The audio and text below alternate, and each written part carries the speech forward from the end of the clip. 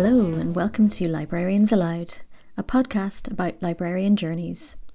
I'm your host, Laura Rooney-Ferris, coming back at you with another episode already, and this is a good one. Ahead of the IFLA World Library and Information Congress, I talked to Cathal Macaulay, University Librarian at Maynooth University and President of the Library Association of Ireland, the professional body representing libraries and librarianship in Ireland. We talked about Cathal's route through the profession, about the challenges library workers continue to grapple with due to the pandemic, including the ongoing campaign to realise fair and sustainable pricing in the e-book market. As co-chair of the Irish National Committee, Cathal also talked about what IFLA visitors can expect during their time here this month.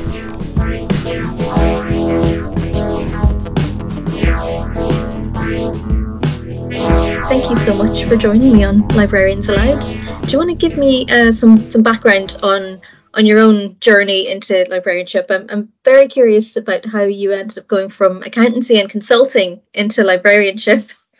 Well, thanks very much, Laura. And first of all, before I go any further, I'd just like to, thank yourself for doing this podcast. It's a good example of the kind of innovation that really attracted me to working in librarianship and why I still enjoy working in librarianship. So well done for that.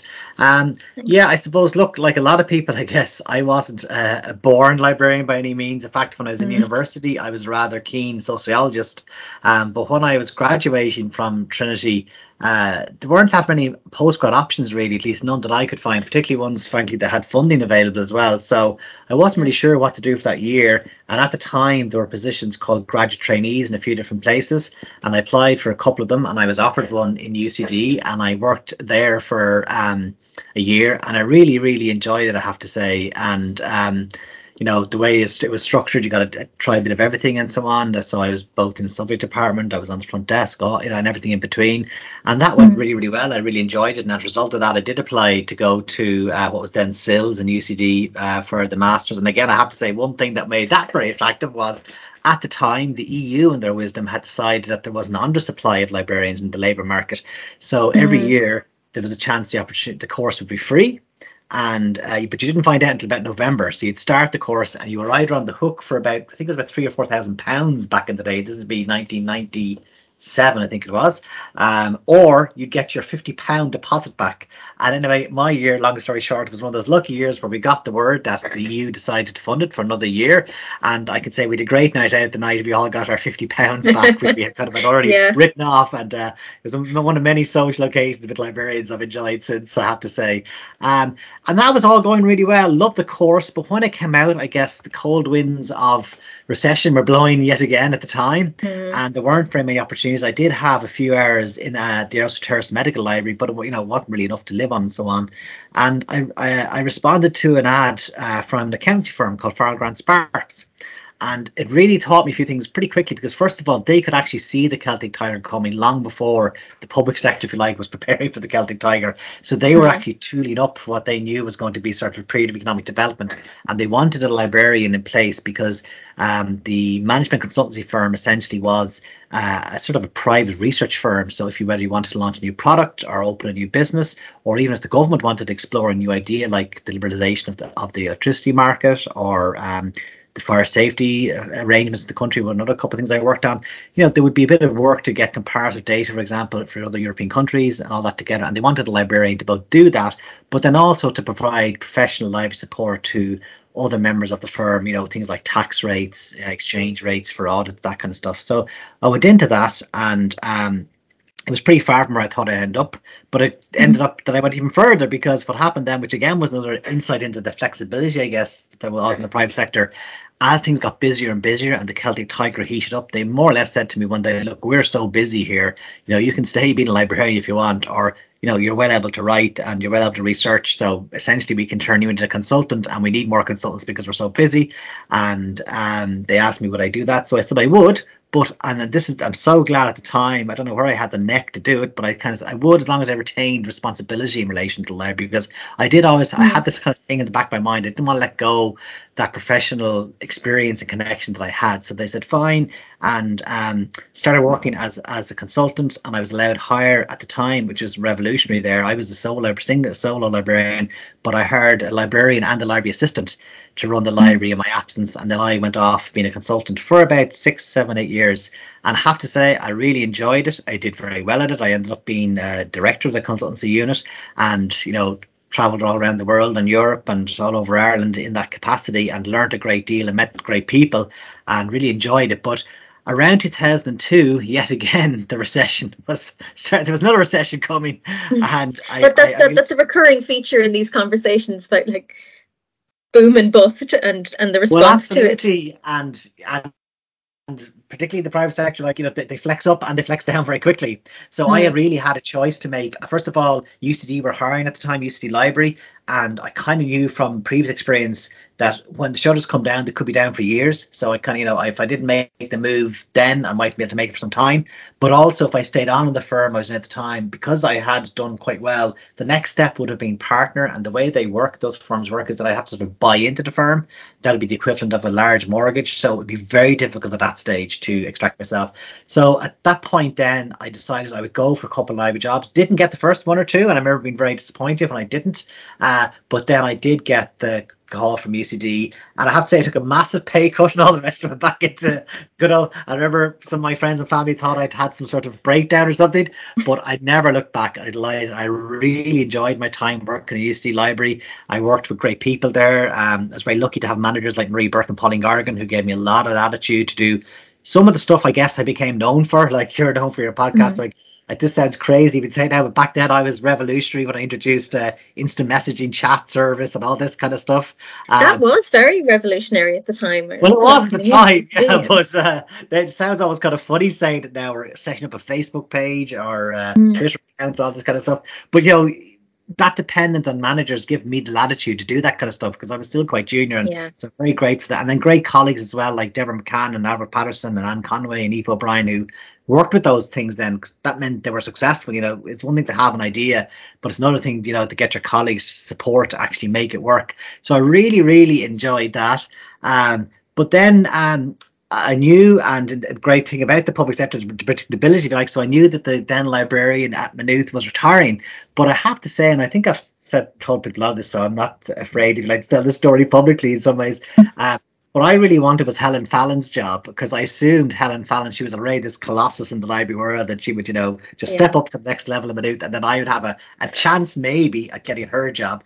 And I remember being quite upset when I heard through the grapevine that Helen wasn't going for the top job at Maynooth, and that kind of forced me then to make a decision. Like, I either took a chance or I just kind of waited. But again, as we know, the pros and cons of the different sectors, like you could be waiting quite a lot, dying then for someone else to retire something. So again, I did take a chance, and I've no doubt it was the kind of latitude and support and everything else I got in UCD that helped me to get that job, but in Maynooth as university librarian. But I have to say, I was still really shocked and delighted to get that job. But yet again, recession reared its head. So I remember I did 2 interviews for the university librarian job, and the first was around March 2008, and it was all about the new building and what I was going to do to develop the service. And the second one was June 2008, so only 3 months later, and it was the first time I heard an interview doing more with less. Because that phrase we've all come to hate. Yes, the cold wind hadn't quite blown fully yet, but the signs were there that things were getting quite grim. And luckily, because I had been through that cycle, as I said before, boom bust, I was able to draw on a few experiences to be able to speak to that. And then, of course, very quickly, then the world did have a serious downturn that lasted a number of years in Ireland in particular. So yeah, that was a challenging start, I guess, to my period as a university librarian. But we, as I always said, we had the beacon all through that time of building the new library extension which we have out there, and that really did help brighten some of the darkest times that we were going through as a country and as a profession, I guess. Do you think, coming from the consultancy background and coming from that kind of private sector and an environment where you were taught to kind of synthesize information quickly and respond rapidly and look at the horizon and adapt. And I suppose what we're all used to now, pivoting to what's approaching. Do you feel kind of stand to you once you did get into Maynooth then, and you were having to deal with an oncoming recession and trying to adjust into the prevailing winds? Yeah, I'd have to say I think it did. Like both in terms of, first of all, because of my background and because to help me do my job as a librarian. Actually, I was doing it before I became a consultant. I'd actually undertaken a diploma in accounting and finance, so I could understand the kind of questions I was getting and so on, because it was so alien to me as someone who had a history and sociology degree. But what a side effect of that was, I wasn't afraid of money, if you know what I mean, since I wasn't afraid of dealing with difficult situations, that maybe were rooted in finances and so on. So that was one thing that definitely helped me. But also, yeah, I would have to say the pace at which we had to work sometimes in the consultancy business prepared you for that pace of change that we were facing at the time of the financial crisis, when the different rules and restrictions seemed to come in, at pace. And I have to say more recently as well, then in terms of responding to the COVID situation, again, if that kind of pace, I suppose I wasn't unfamiliar with it, if you like. I'm not saying I particularly enjoy it or I'd recommend it or anything else, but it wasn't certainly unfamiliar. So I think it did help, I would have to say. And just that different perspective. One thing I envy a bit about the private sector still is, because I do worry sometimes, like they have a great clarity in terms of, like, at the end of the day, it's the bottom line is what counts. I think some of the issues that we might get caught up in sometimes is because there isn't maybe consensus around what the priority is. Whereas when you're in business, it's very clear what the priority is, and that actually can help someone, particularly if there is a crisis, because it does give you that sort of clarity of purpose, if you like, which sometimes then when we're working in more nuanced sectors, there isn't that sort of clarity. Yeah, it does kind of cut through things when someone suddenly just comes in and goes, look, it's about the bottom line. Do we have the money to do this or do we not? And like you said, exactly. I think it probably was beneficial to you not being afraid of the finance side, because I think as you progress through in librarianship, you're often ending up in situations where you're managing projects or managing budgets, and it can be a real daunting task if you don't have any experience with it. And most librarians don't. You might have done maybe a little bit of budget management, so it can be quite frightening. So I'm sure that was beneficial faced with a rapidly changing environment around you, and probably then going into you worked through the process of developing the new library, which opened in 2013. That's right. Yeah, absolutely. Yeah, and that was a great opportunity. It would have been a great opportunity anytime, but it was particularly nice to have such a pleasant task in hand during a time when really lots of other parts of the country and the profession and just the world generally were falling apart. That we had this very positive kind of beacon, if you like, to be working towards throughout that period, like certainly throughout the darkest times of that period. And ironically, one of my favorite phrases, and my team are pretty sick of hearing it, but I do say a lot, like every cloud is a silver lining. And like one of the silver linings, that particular cloud for us doing the building project at the time, was we probably got a building of a quality and a scale that we couldn't have afforded 5 years earlier had the tiger still been roaring, because a bit like it's happening a bit now, construction costs at the time were shooting up, becoming really, really difficult. The price of things were shifting by the day, whereas if they were shifting by the time we started building that project back in 2010 or thereabouts, the prices were falling all the time, so it was actually helpful in that regard. So yeah, it was really nice to have that there, when there were so many other grim things happening. Yeah, and just speaking of grim things and rapid changes, was the big difference since when I last was doing this podcast and doing it now is just how much we've all been through over the last 2 years. And as libraries, we've had to completely reevaluate how we deliver our services, how we communicate, how we manage our teams, how we structure everything, and even just how we interact with each other, and how cognizant we are of what's going on in each other's lives, and resilience, and the importance of kind of everything that people bring when they come into the work environment. How do you feel the last couple of years has been for you personally, and for you and the team in Maynooth?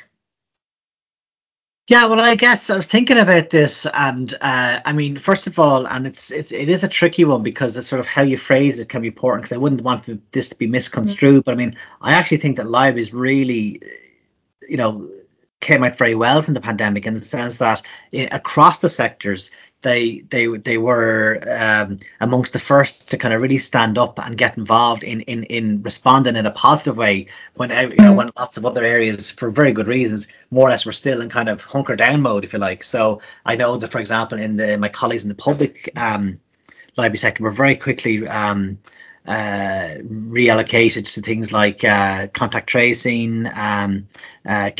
community outreach calls, and all the rest of it.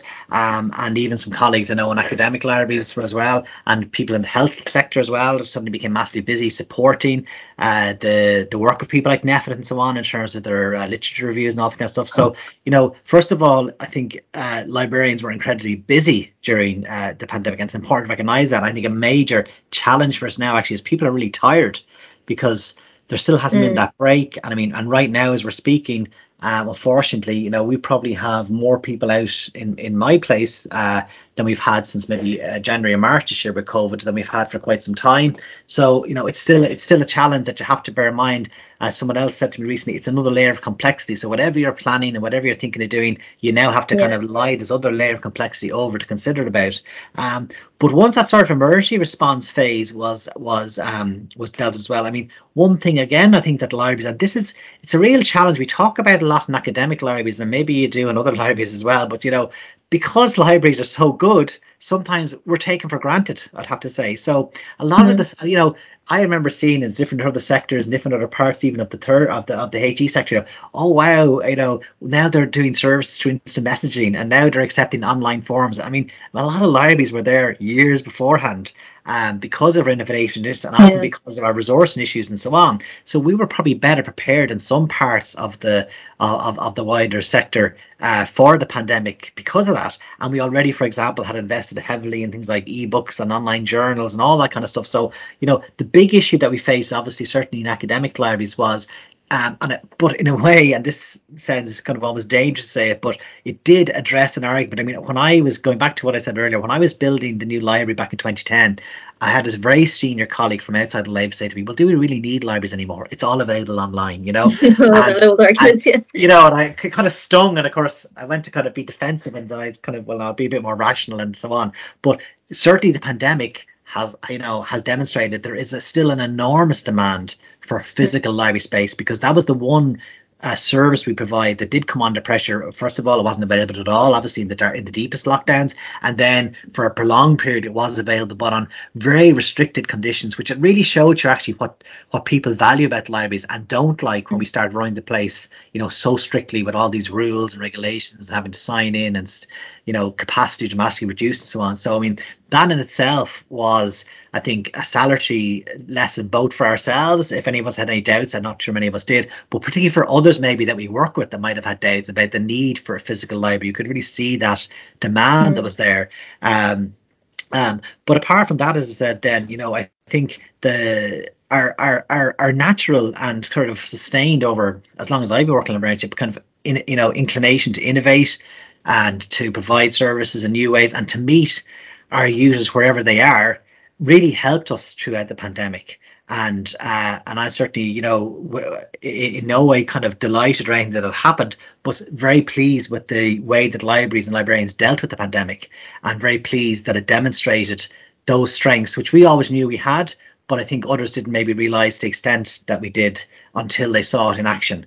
And it was great to see things like very high profile figures praising libraries and praising the availability of ebooks, and Mm. delighted with things like the community call and so on. And it's important we do that as well, because ultimately that's going to influence people down the road who are allocating resources and who are making decisions. And if you look at the position that the libraries have found themselves in other jurisdictions in recent years and so on, we shouldn't take that for granted.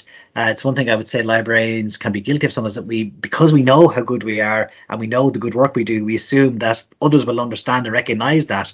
And of course, the Mm. difficulty is that's not the case. It's either, I'd say, taken for granted, or else it's sort of invisible because it's like everything else, unless it's causing a problem, the squeaky wheel gets noticed type thing. So Yeah, I think, exactly. so I think that's, in terms of the pandemic, I think really coming out of it now, and hopefully some of the restrictions at least easing, even though they're still with us. There's certainly a challenge for academic institutions around the kind of on-campus proposition. That's definitely an issue, which obviously impacts on the libraries as well, because there's a lot of talk about students being disengaged and so on. But someone said to me recently, and I think there might be something in this, students actually, in a lot of cases, are making very rational choices. If you look at the accommodation crisis, the cost of living crisis and so on, well, if you can stay at home in west of Ireland or down south, wherever you're from, still do your course and have a part-time job and pay west of Ireland or south of Ireland rents as opposed to Dublin rents and so on, well, why wouldn't you? It doesn't necessarily mean you're disengaged or anything at all. It might mean you're making a very sensible choice, but that is not what most Irish universities or Irish HE see themselves as, and so we have to come up with a compelling proposition for them to come on campus, and the library definitely is an important part of that because of the way that we work and the way the hours we tend to be open and so on. So I think that's something that we need to help our institutions with. But beyond that as well, I think one thing I was worried about during the pandemic is because, and we're very good at it, there was so many changes to the next service model and all the rest, which is really important stuff, but it is quite operational. And I think we lost sight of some of the more strategic issues that we need to kind of focus back on now that we're kind of hopefully over that emergency response phase. And things like, are we really taking a full advantage and also aware of the challenges around things like artificial intelligence? Are we really working to make sure that the EDI agenda in our libraries is reached to the fore, and again how important that is, both in terms of not just how our staff behave and so on, but things like our collections and even our cataloguing, that kind of thing, which I think we can, the recent invasion of Ukraine has thrown that in sharp relief again. The terms we use to describe certain things so on are very important. Efforts to decolonialize our collections and exactly destigmatize some of the terminologies. Exactly. So to get back to all that, and then crucially, and we all know this, and in fact is one of the things I think there were two things really that COVID seemed to sort of push to one side, which are really big just before it. The first, it was the whole area of privacy and GDPR. And, I have a joke now, you could go into a pub or a restaurant and get down the phone numbers and addresses of everyone else who was in there, because, various places would very casually maybe just have a notebook or something there. You had to write it for contact tracing.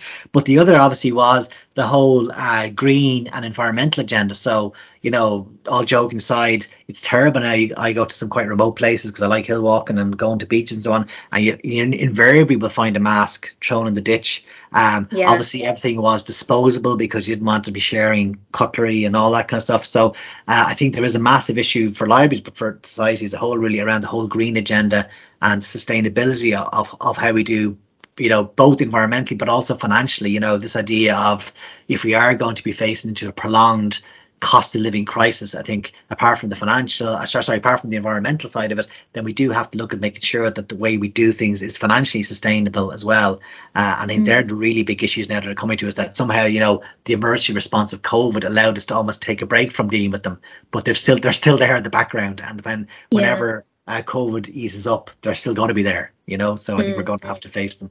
I think from what you're saying as well, you can see how in a lot of cases the libraries on campus, because we occupy that space that it's cross departmental, it's cross institutional, it's there for everybody, we can sort of end up being kind of the canary in the coal mine. So we're starting to see issues bubbling up and how they're affecting people maybe before other parts of the institution will. So as you mentioned, the cost of living crisis and the pressures on the library as a physical space, and I suppose the pandemic and the response to it, and how people had to adapt their way of interaction on campus, kind of put an emphasis on the two separate pieces of what we do, the physical space and the digital services. And I suppose the digital services got the bulk of the attention initially because everyone had to retreat and work from home, but we began to see just the importance of some of those fundamentals about people need a space, and a space that's safe and available to them, and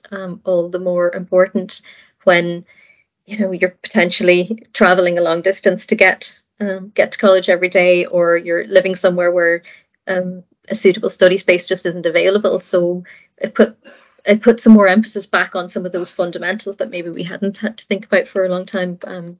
I know the emphasis back on the digital. We put a lot of money and effort into making more resources available early on in the pandemic, and I suppose one of the things that came out of that was, you know, the crisis that began to, it was brewing and we all knew about it, but the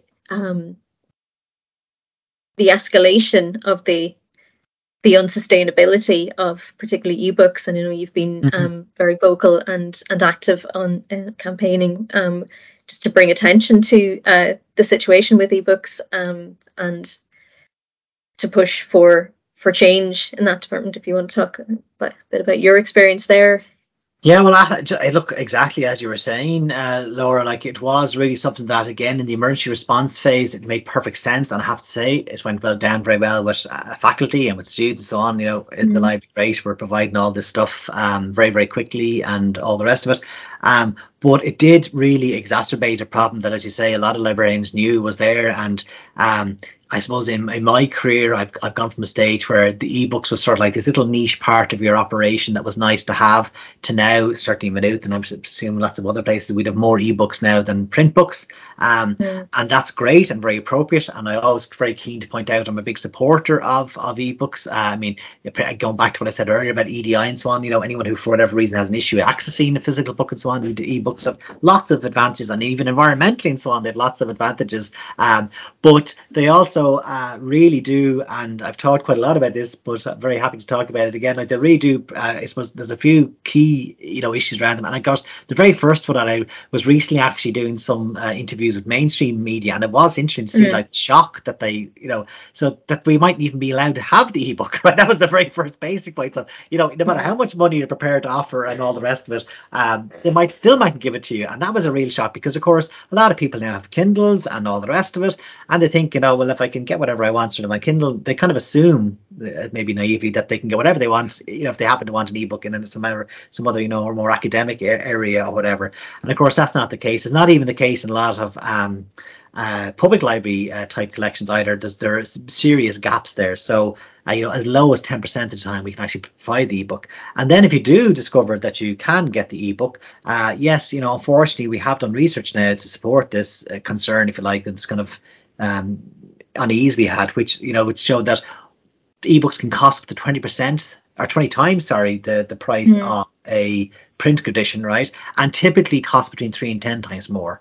So like a really, really significant differential there, which again, I suspect a lot of non-librarians are completely unaware of. And, you know, we were very grateful to, for example, our funders in the higher education sector, and to the government for the public libraries, you know, that they did provide money in some cases specifically for ebooks during the pandemic to make sure people had access to content. But I think they probably didn't realize really, you know, how far that money would go. It would go a lot less than they probably thought, because of these massive differentials. And yeah, I don't think there was an awareness that money was sort of effectively going into a bucket with a hole in the bottom of it. That, well, that's exactly it. Plugging it again. Another one we've used, another analogy we like, is a furnace, you know, and then, you know, if you decide to swallow up that charge and you think it's worth it and all the rest of it, because you're so desperate to help your faculty students get the content they want, then they often come with all these really weird terms and conditions about when they are available, when they're not available, how many people can access them. Sometimes you have to have named people listed to access them. And again, so really, you know, fundamental challenge almost to the role of the library and the way the library wants to behave. We don't want to know who's accessing our books. We don't want to, you know, limit them to people. The whole point actually is, and I would love, you know, if, I don't know, a history student suddenly decided that they wanted to learn about science, research, ethics, or whatever that, you know, the crossover might be. Not that, oh, because I didn't put student X down on the list for access to that book, they now can't access it. Like, it's completely against everything that we would really work for. So I guess we sort of, I think myself and a couple of other people here felt kind of obliged to start making noise about this. And in October 2020, then the LAI issued this content crisis statement. We asked, and for the first time ever that I'm aware of anyway, all of the other major representative organizations like the IUA Librarians Group, the TEAL Librarians Group, and so on, supported that call, and then at around the same time or beforehand, but we linked up with them around that time. The ebook SOS campaign in the UK was getting underway, and we linked up with, and of course it was the exact same issues. And what that showed, first of all, it is always slightly comforting, to know that someone else has the same problem you have, because sometimes, and this goes back to this perception of librarians, I think sometimes there can be a view, oh, maybe they're just not that good at negotiating, or maybe they're not that tough enough if they're in the room. And of course, it's not personal to us then if some of our colleagues in a different country are having the same problem. And the other issue, of course, is it really highlights that this is part of the big publishers' strategy. It's part of their sales strategy, because they're applying these situations into each of the different markets they're operating in. Because another thing our research discovered was that it tended to be actually the big publishers that did apply the most onerous price increases and the most onerous terms and conditions. It wasn't the poor local Irish publisher who just makes an e-version of their book. They would be often a multiple there to cover their costs and so on for creating an ebook, but they were very rarely the worst offenders in terms of that. So this is a kind of a strategy from companies to operate globally. And of course, going beyond that now, we as a result of a number of seminars and various other meetings we've had this experience replicated in Canada and America and Germany and so on. And I am hopeful at this moment in time. I suppose I'm hopeful that this campaign will have an impact. I've spoken before about how people can be a bit impatient, and about 6 months in, myself and a colleague from the UK campaign met with someone else, another librarian, and they kind of said, well, what have you done? You haven't achieved anything, and you're going to go, first of all, you're dealing with literally multi-billion dollar businesses here, so they're not going to give up that very profitable way of working very easily. But also a few of us like myself who've been around a while and have tried to push other changes through around things like access to e-journals and open access and so on. Like, these things take a while, so we fully expect that and we're up for that. But certainly, if we start any later or do it any less, it's not going to change any quicker. So it really is incumbent upon us to basically try to get in it for the long haul, keep making noises. And I do think, the more people, both in the civil service, in various government departments, but also in the kind of general media, who are discovering now some of what we're talking about, the more there is going to be an appetite for change. I suspect strongly that in our context, this change might have to come at an EU level in terms of some of the legislative change, but we're seeking around fair and reasonable terms for access to libraries and so on. So that access issue alone is addressed, but then also just in terms of a general easier, better value, more sustainable access to ebooks. Because at the end of the day, I have to say, I very much want publishers to be part of the solution. I think they do a great job and all the rest of it, but it's simply a case the prices and the terms and conditions that they currently apply to most of their ebooks are onerous and challenge, say, the very raison d'etre of libraries, and that's not sustainable. We would be negligent in our duty, if you like, as librarians, if we didn't draw attention to that. So I guess that's what the campaign is about. It's still going on. There is a satellite about it just coming up to the World Library Information Congress in Dublin the Sunday before. I think that's the 24th of July from memory. Before talking all about it, and also I know that Johanna Anderson from the campaign will be speaking during IFLA about it as well. So we're going to keep raising this issue, keeping the profile up of it, working with our colleagues across Europe, but also with our local civil servants and so on, to keep this issue on the agenda. And I've no doubt that in time, we will begin to see change. Yeah, I think we're finally reaching kind of a critical mass now, that as we're sharing experiences with each other, and crucially, as you said, we're talking more to people who are outside the library profession and seeing the shock and the horror on their faces when they hear of just how extortionate the prices are. It's helping us build momentum, and I think it may help us kind of push for real change. As you said, it's not going to change just by putting more money in or negotiating with one individual publisher. It's about change at kind of legislative level. That's the only thing that's really going to change that. And you talked there about kind of journal publishing and kind of the publishing models in general, and you've done work and advocacy towards open research nationally and internationally, and you're involved with IRL. I think there's sort of the same challenge exists with restrictions and sustainability on how we deal with publishers and how involved publishers are in moving forward, in kind of the obstacles in moving forward with the open research agenda. I know, we've seen a lot of dominance in the last couple of years of kind of transformative agreements and article processing charges, and I'm just interested to hear what your feelings would be on where you think we're going with that and what the best route forward is in terms of sustainability. Like, bearing in mind, I suppose my bias is always coming from organisations that have maybe been outside of those agreements and seeing potentially inequalities that can exist. And yeah, I mean, look, it is a real issue. I suppose the first thing I would say is that yeah, for major deals with the big publishers, IRL has done these transformative deals, and they have been really successful. And I'd have to say they've achieved the objective in terms of Ireland's percentage of open access has shot up from a very low base to north of 40%. So that's great progress, and obviously we want to get it up there as soon as possible towards 100%, but that's going to take some time. And also, I suppose it's important to note that in parallel to that, Ireland has also supported a number of diamond and green open access initiatives as well, which haven't quite got as much attention, but are an important part of the mix as well. But look, I think you put your finger on what's going to be the real nub of the issues is when are these transformative agreements going to lead to the transformation, if you like? And I don't know the answer to that question is the truth of the matter.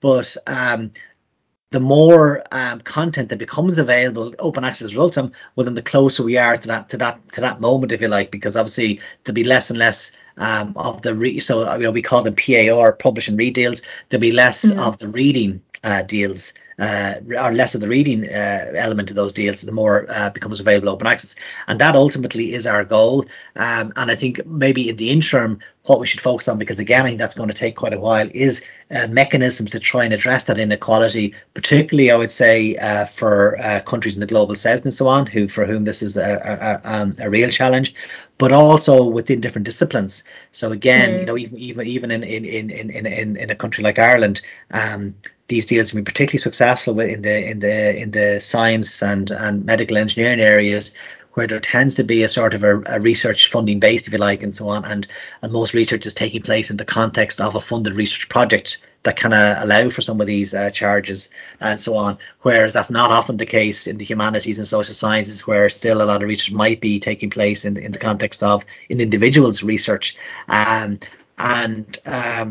Certainly in Maynooth, for example, we'd be looking at how to do that by trying to essentially reallocate resources from some of those better endowed disciplines, if you like, over to the others, but still very conscious that would all be in the context of a transformative process that should ultimately lead to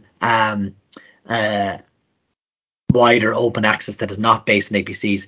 But unfortunately, I think that's quite a bit away yet. I think Ireland has definitely shot up the chart. If you look at something like ESAC in terms of the number of agreements we've registered there now and so on, where we've gone from essentially none to being one of the top countries now listed on ESAC, and that's all great progress. But there's still such a long way to go. It's very hard to say. I for example, I think we've already seen the timelines for Plan S and so on extended, and I personally think they'll be extended again. And of course, there are many good reasons for that, both in terms of the disruption caused by COVID and so on, which did definitely disrupt publication patterns a bit, and certainly going back to what I said earlier about libraries, I think frankly disrupt people's ability to even focus on some of these issues. When you're just struggling about, do you have enough people to open the doors, and do you have enough people to maintain service and all the rest of it, some of these bigger picture issues were sort of put in the back burner. But like some of the other bigger picture issues I mentioned, they're still very much there. And while I'm very pleased and happy with the steps we've taken to date in terms of the progress that we've made, I wouldn't want anyone to be in any doubt that we do see them as transformative and not as the kind of the new normal, if you like. But I would still say, though, as I would have before in relation to the ebooks, I think a lot of the publishers do a fantastic job, and what they do would be very difficult for us to kind of do away with completely because of the sheer scale of what they do. So it is then down to the terms and conditions and to move more to what they originally should have been, which is that we're paying for a publication service at fair price and in a sustainable way that leads to the output being available open access, rather than the more traditional subscription deals or the current transformative deals on a kind of on a long-term basis. So that's personally where I would be focusing our goals, because I do think, many other things are going to have to change for this problem to ultimately solve. So the whole, tyranny of the peer review process and what that involves, and then also which impact evaluation. Exactly, research evaluation, academic promotion avenues and so on. Like, as long as all those things are shaped in a certain way, then librarians on their own are not going to be able to shift this conversation on. We can certainly create better avenues and so on for publication, but really some of the fundamentals won't change until some of those issues around how the wider academic world works are addressed. Yeah, there's a lot of complex interdependencies there. I suppose, as you said, it's a long-term project, and it's about seeing it in a phased way. But I suppose our National Action Plan for Open Research gives us some roadmaps, and there's definitely been a lot of work done on having national approaches and national conversations about that. So I suppose it's just a case of kind of staying the distance, and they're all staying folks in the same direction. Yeah, and we're very lucky now that obviously we've just quite recently, North have announced the funding calls for people to explore these issues, and I'm very optimistic and excited to see what comes out of those. But again, I think a bit like the ebooks, I think crucially it's how they then will link in with European initiatives, because it is interesting. I mean, the emphasis and so on, quite rightly, that's on this issue in Ireland and the EU in general is not the same globally. And that is another layer of complexity, because a lot of the really, really star performers are globally very mobile. And, essentially, if the rules of the game became unusually and overly onerous in Ireland, they would simply relocate elsewhere. And that's the kind of delicate balance that we have to strike, because, we want the best and the brightest to be doing the research here, and that would benefit everyone in Ireland if they were, in all sorts of ways. But yet we do need to address the sustainability of that scholarly communications model. So it's, it is really tricky, but a bit like the ebooks thing again, it certainly won't get solved any quicker, by not starting now. So I think it's really important. And I'm delighted in particular to see that North call out recently. I think it's a real sign of progress. Yeah. And it's great to see that libraries are clearly so actively involved. And it's so much of these discussions, because they are really large and complex problems. A lot of it, as you said, comes back to capacity on site. If you're just worried about keeping the doors open and making sure all your staff are okay, it's difficult to tackle problems that are big and strategic and very complex and seem kind of far away. So with a lot of these things, it always comes back to people and capacity and the human element. So I suppose your other role that your other hat that you wear is that you are president of the LAI, and that really comes back to kind of the human element and the promoting librarians and everything that we do. Do you want to talk about your kind of tenure as LAI president and the professional body in general? Yeah, sure. Delighted to. I suppose I go back first of all to how I got involved. I remember, I think it might have been Siobhan Fitzpatrick, who was then the head librarian at the Royal Irish Academy, approached me, and she had always been very active in the LAI. And I have to say, frankly, it wasn't on my radar at all. It's not something I was involved in. But I would have known Siobhan very well through work through organisations like Connell and so on. And she was talking to me a bit about how the LAI were very keen as a representative body for libraries and librarians in Ireland to have a balance, at the table, if you like, in terms of the different sectors and so on, and that there was a dearth at the time of academic librarians and also a dearth of male librarians. So I suppose I was ticking a couple of boxes, and would I be willing to put my name forward to be elected to got the call council, if you like, the board, the LAI. So I thought about it for a while, and one thing I have to say I really admired when I was working, actually going back to as a management consultant, was we did a lot of work for the public sector, and usually in the public sector you'd end up engaged with trade unions. You know, if you wanted to bring in a certain change or explore a certain issue, there would always be a trade union perspective, if you like, or a representative organisation perspective on whatever the issue might be. And I was always struck by, in general, the professionalism and the dedication of those people. So I kind of thought, you know, here is a representative organisation for a profession that I really enjoy working in. I frankly couldn't explain why I hadn't been more aware of it beforehand. So I said, yeah, I'm very happy to get involved, and I did. And I have to say, I really enjoyed my time there. And then I was asked would I consider down the road, uh, would I consider put my name forward to become a vice president and in due time president?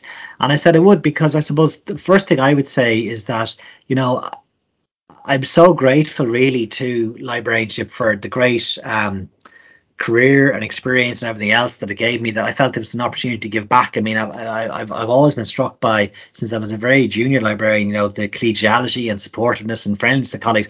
Whatever problem I was trying to solve, that you could just ring people up and they'd tell you, you know, warts and all, their experience, whatever the issue was, and then bit by bit we'd all kind of generally make progress together. And I really enjoyed that. So I suppose for me it was an opportunity to give back.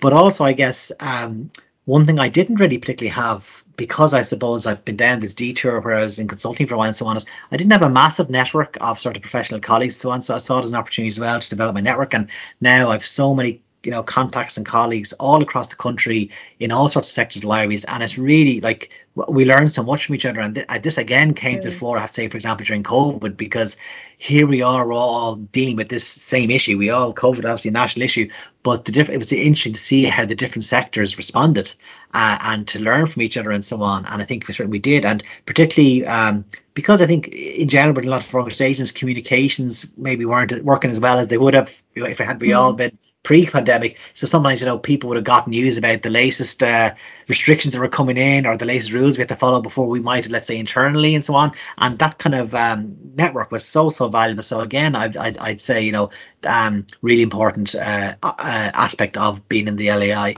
But the other thing I would say as well, then, is like I do believe that one of the things that distinguishes us as professionals is that it's important that we represent ourselves and issues of concern. So going back to things like the ebook SOS campaign and so on, like I think it's important that we do take a stand on those issues, because, you know, that's what we're about. And also, like, if we don't, who else will? And that's, you know, what's that phrase, you know, all it requires for evil to thrive is for good men to do nothing. You know, well, you know, if good librarians don't stand up about issues that are related to libraries, well, who else is going to do it? Then we know people just ride roughshod.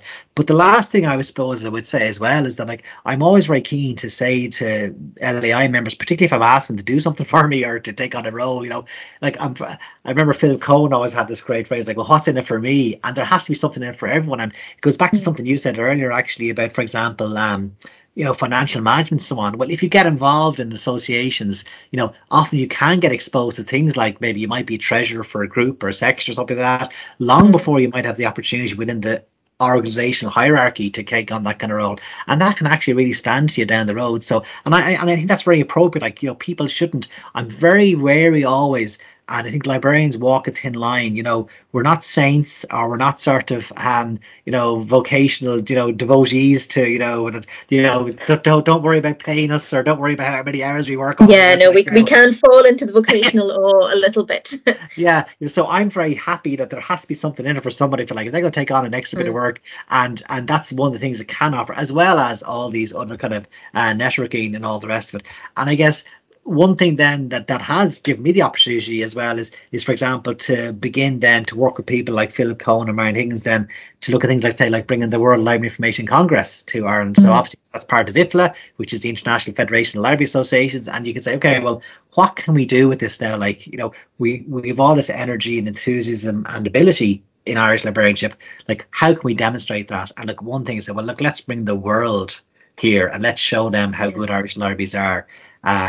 And, you know, I suppose bringing IFLA here was a massive deal before COVID, but it's an even bigger deal afterwards now, you know. So when I say afterwards, I'm fully acknowledging that COVID hasn't gone away, but, you know, after the deepest lockdown. So, like, it's been such a crazy journey from, you know, back in 2016, myself and Philip in America sort of tentatively putting out the feelers about what people would think about this idea, through to making the pitch in Poland and in Kuala Lumpur. And it sounds crazy, but like that's all that was involved. And then in Athens in 2019, got up on the stage with the ambassador and saying, "Now see you in Dublin in the August 2020." Never, obviously, not knowing never what knowing was coming. what was ahead. And then that sort of terrible time in the spring of 2020 when, yeah, this thing is happening over in China. It doesn't sound great.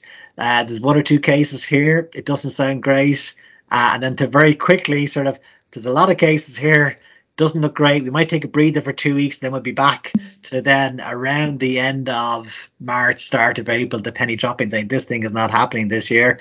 We got to pause. And then rising from the ashes like the phoenix, with IFLA saying, look, we'd love to go back to Dublin if you'd have us, and if you're up for it, and not taking it for granted. And unfortunately, everyone wasn't. Everyone who was involved in 2020 bid wasn't in a position to be involved in 2022. Obviously, like, we literally had retirements, all sorts of issues. People had changed jobs, careers, lives, and so on in those intervening years.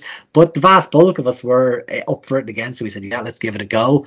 And here we are now, just 3 weeks away from it. And, despite, the COVID situation and all these other things, like, it is looking really good.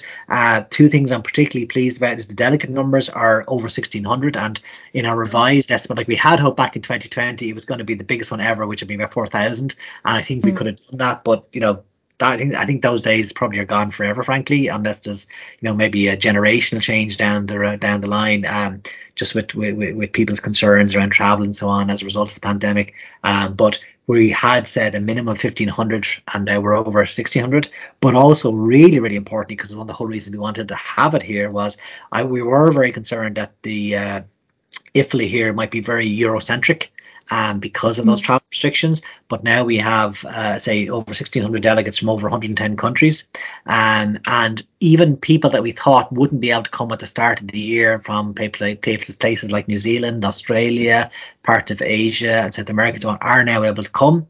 So, that really will mean that the kind of colour and the vibrancy and all the things that really make up an IFLA are going to be part of it, and it won't just be this European-centric experience, which might have been the case had some of the restrictions and so on stayed in place. So, like, I think it really is a great opportunity. It's going to be 3 days, and then another day of library visits and another day of business meetings of hundreds, thousands of librarians coming, talking about all sorts of issues, like from artificial intelligence through to library history and everything in between. A great opportunity for the Irish library community to show what we're about, from simple things like the Library Boulevard, which is a collection of posters talking about library work and projects in Ireland, through to, we have many Irish speakers speaking at different sessions across the different the gamut of different issues that have been raised. And then also just an opportunity for our visitors to both see our libraries, but also more important to see our country. And I mean, I'd have to say, I credit where it's due to the government and to the tourism authorities.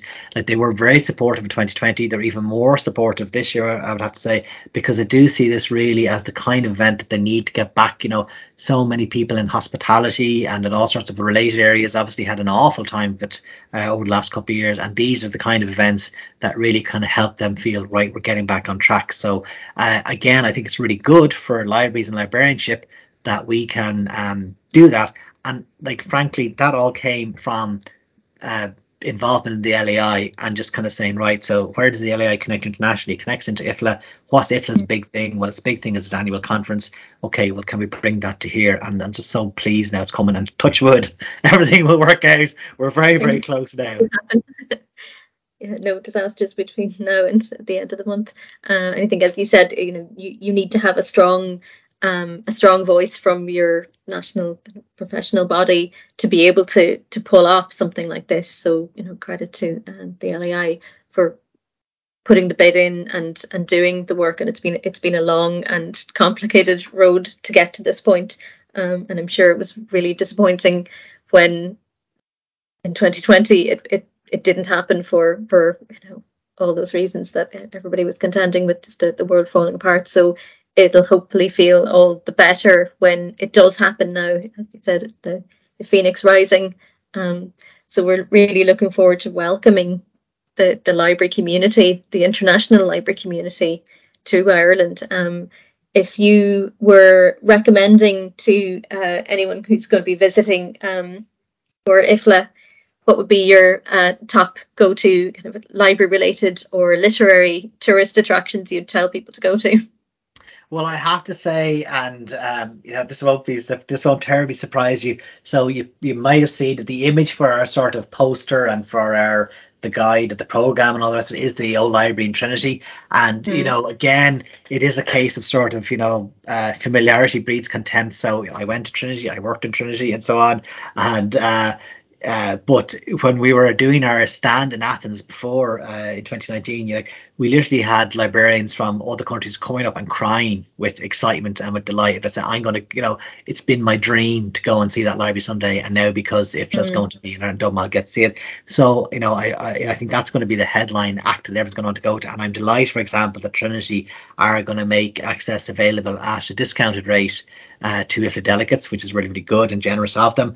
And also there's going to be a reception for what they call the IFLA officers in Trinity in the old library. And again, that's a really special and generous offer from Trinity, because these are the people that essentially work on most of them, vast majority of them, on a voluntary basis to keep IFLA going. I'm an officer myself with an IFLA section, and it's just a nice thank you back to them for that, particularly again after the last couple of years during the pandemic. But really importantly, and what I've said to both any international guests I'm dealing with, but also any library colleagues I get to deal with, is like we fully expect, particularly in the Dublin region, but really all around the country, people will just be walking into your libraries going, hey, I'm here for IFLA, kind of have a look around.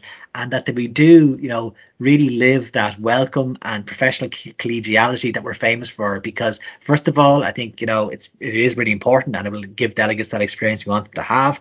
But secondly, that's part of why I got involved. Another reason I got involved in IFLA was when I was planning the building, we went abroad to several countries to look at best practice elsewhere. And I didn't know, as I said earlier, I had no great network or anything. So I was just ringing cold calling people off websites and so on. And the generosity of colleagues from around the world astounded me. So, again, if I saw an opportunity to give back to the international community, I said I'd take it, which I can do now through IFLA.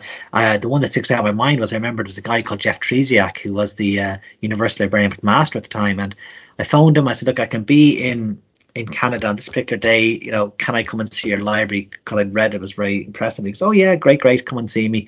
And I remember walking in, it's very quiet. And it turned out it was Canada Day. So basically their equivalent of St. Patrick's Day. But he was too polite to tell me that really he was coming in on their St. Patrick's Day to show around. Brought myself and two of my colleagues from Maynooth for a lovely meal and talked to us about the project and all the rest of it. And the other two colleagues weren't librarians. They were kind of the facilities and IT people that were part of the project team, and they were just bowled over by this. I said, well, actually, in librarianship, that wouldn't be that unusual. Like, I'm still not taking it for granted. I'm very grateful, but and so I would, be really eager that we show that same kind of, which we're known for around the world anyway, to our guests. And then, that we help them. And of course, I've told lots of them to, for example, seek out some of the lesser known treasures like the Chester Beatty Library and so on around Dublin, but then also just some of the great public libraries we have. And one thing that you can't really appreciate till you've seen it is how diverse IFLA is, and therefore how diverse the interests are. So, we have school librarians, health librarians, so they're going to want to go and see, obviously, what they're interested in. And the other thing as well, which is, difficult to get your head around, first of all, when you're getting used to it, is the different stages of development that all these different libraries are at. So I remember going to an equipment session or whatever, and like there was one guy speaking from a library in Africa, and like he was talking about installing a Wi-Fi network in his library, which of course wasn't hugely beneficial to someone like myself we've had it for so long, but for delegates from other parts of the world, this is revolutionary. And when he talked about the change led to in his library and all the rest of it, they were getting quite a lot out of that. Whereas then the next speaker might be from MIT and talk about how they've now got a robot who does whatever. So it's that diversity. You just really have to kind of throw yourself into it and enjoy it, and just even if you yourself, for example, aren't getting something out of a particular session, to watch how other delegates are, and the fact that we get the opportunity to host that. In Ireland, which I think we do, and we talked about this earlier in terms of what's been happening in libraries in other jurisdictions. We do value our libraries, and we are very lucky to have a very strong and active and I would say courageous and innovative cadre of librarians in Ireland, that we really get the chance to show the world, what that means and on all the different benefits that can deliver, not just for libraries, but for society in general. Yeah, we are lucky we have that strong literary tradition. So our libraries are valued. And I think it's a good point you made there about what innovation looks different depending on the size of your library and the challenges you're faced with. Librarians do enjoy a challenge and innovation, and it'll be an interesting opportunity to see the challenges that are being faced in libraries in other locations and the ways that they're meeting some of the things that they're facing and some of the solutions that are being evolved in other locations. There's always room for inspiration and connections. And yeah, I do expect all of our libraries will be very busy. Certainly Trinity's going to be inundated probably. Absolutely, yeah. Both the old library and with both normal people and conversations with friends, featuring Trinity's lovely brutalist Berkeley Library. There'll probably be some visitors in there too, so I would expect a big number of visitors into Trinity. It'll be nice to open our doors to the world. Absolutely. And I mean, particularly, I think at any time, as said, but particularly now when this is the first in-person IFLA since 2019. So like that's going to be really important. And I think that's why they wanted to come back to Dublin. They see it as a good place to kind of get back on track. Because, we saw this ourselves locally with a few events in terms of, for example, the Connell conference recently. Like, we did really show how innovative and all the rest we are as a profession to have so many successful and really enjoyable online events. But there is something particularly special and useful about an in-person meetup, particularly when they are, it's been so long as it has been in this case. So that's something that I think people are really looking forward to, and particularly now, as said, that so many international delegates can come here. It's really, really exciting. And we have a number, for example, about 12 satellite events either side of the Congress that are bringing people as well. And then we've other related events. So, for example, in Maynooth, there's this Wikimedians conference. And like, I was fascinated just talking to organise that. Like, so the third biggest group of delegates attending that are from Nigeria. So just to get those kind of librarians into Ireland after so long, it's just such a wonderful opportunity for us to meet these colleagues that realistically we'd never have met otherwise, and to just share experience and learn from each other. I mean, for all that we have great things to tell them, I've always learned something as well at an IFLA. So that's really important as well. It won't just be it'll be a two-way street. It won't just be a one-way street. So if people haven't signed up to come to IFLA yet, they can still register. There's still plenty of time, and right now, as it happens, I've emailed all LEI members. We have a very small number of free tickets that we can give out to LEI members if they can't attend otherwise, and we're currently working to that. But then obviously, yes, people can still register both either as a full delegate or for as a day delegate. And then even if you can't or don't want to, or for whatever reason aren't able to go to the full Congress, you can register separately for the satellite events, and they're usually either low cost or no cost. So, for example, the ebooks one I'm involved in, there's no cost, and then some of the other ones do have a cost, but it's usually just to cover, the venue or the catering or whatever. So, like, that is part of it. And again, okay, you mightn't be at the full IFLA Congress, but you'll get to meet delegates who are going there and so on. And even then, socially out and about in Dublin over the days of the Congress, you might have an opportunity to catch up with them as well, because that's another nice thing I think to like about Dublin. IFLA doesn't typically go to small cities like Dublin. It's the first time in a long time it's been anywhere as small as Ireland. So it will mean that, when you have 1,600 librarians walking around Dublin in that really compact period of time, I think it's going to be impossible not to bump into colleagues and so on. So that's going to be really nice as well. Just that sort of serendipity, I hope, that comes out of people, because I've no doubt that as well as all the important library stuff that they'll be after, delegates are going to want to sample a bit of our culture and our other tourism offerings as well, and that's great as well, and that's very important for Dublin and for the country as well. Yeah, and hopefully we'll get people, particularly in Ireland, at all stages of their career, getting involved, even if they can't go, as you said, if they can't go to the full event, just going to one day or going to one of the satellites or taking advantage of some of the free places. Hopefully there's an opportunity for people, regardless of where you are professionally or whether you're currently employed or not, that you should be able to get some access. Yeah, absolutely. And I have to say as well, the LAI sections again have really stepped up here. So a number of them have provided scholarships and various sort of other avenues for members as well. And that's been great to see as well. Like it really has been, there's this great Irish word, mel, like that's the real sense we've got, there's obviously a national committee of about 20 of us who are doing the vast bulk of the work. But anytime we've reached out to colleagues for help or support in whatever way, be it as say your section or group offering a scholarship, or it may be a particular task we need help with, like it's been really, really humbling and pleasing to see the positive response we get. So we're very, very grateful for that as well. And I think it's all going to add to making IFLA the great success I hope it'll be. Hopefully, yeah. Okay. Well, so we're very much looking forward to welcoming everyone to Dublin. Cathal, thank you so much for your time and for talking to me today. And I look forward to seeing you at IFLA, and we look forward to welcoming everyone to Dublin for IFLA. Thanks very much, Laura. I can't wait.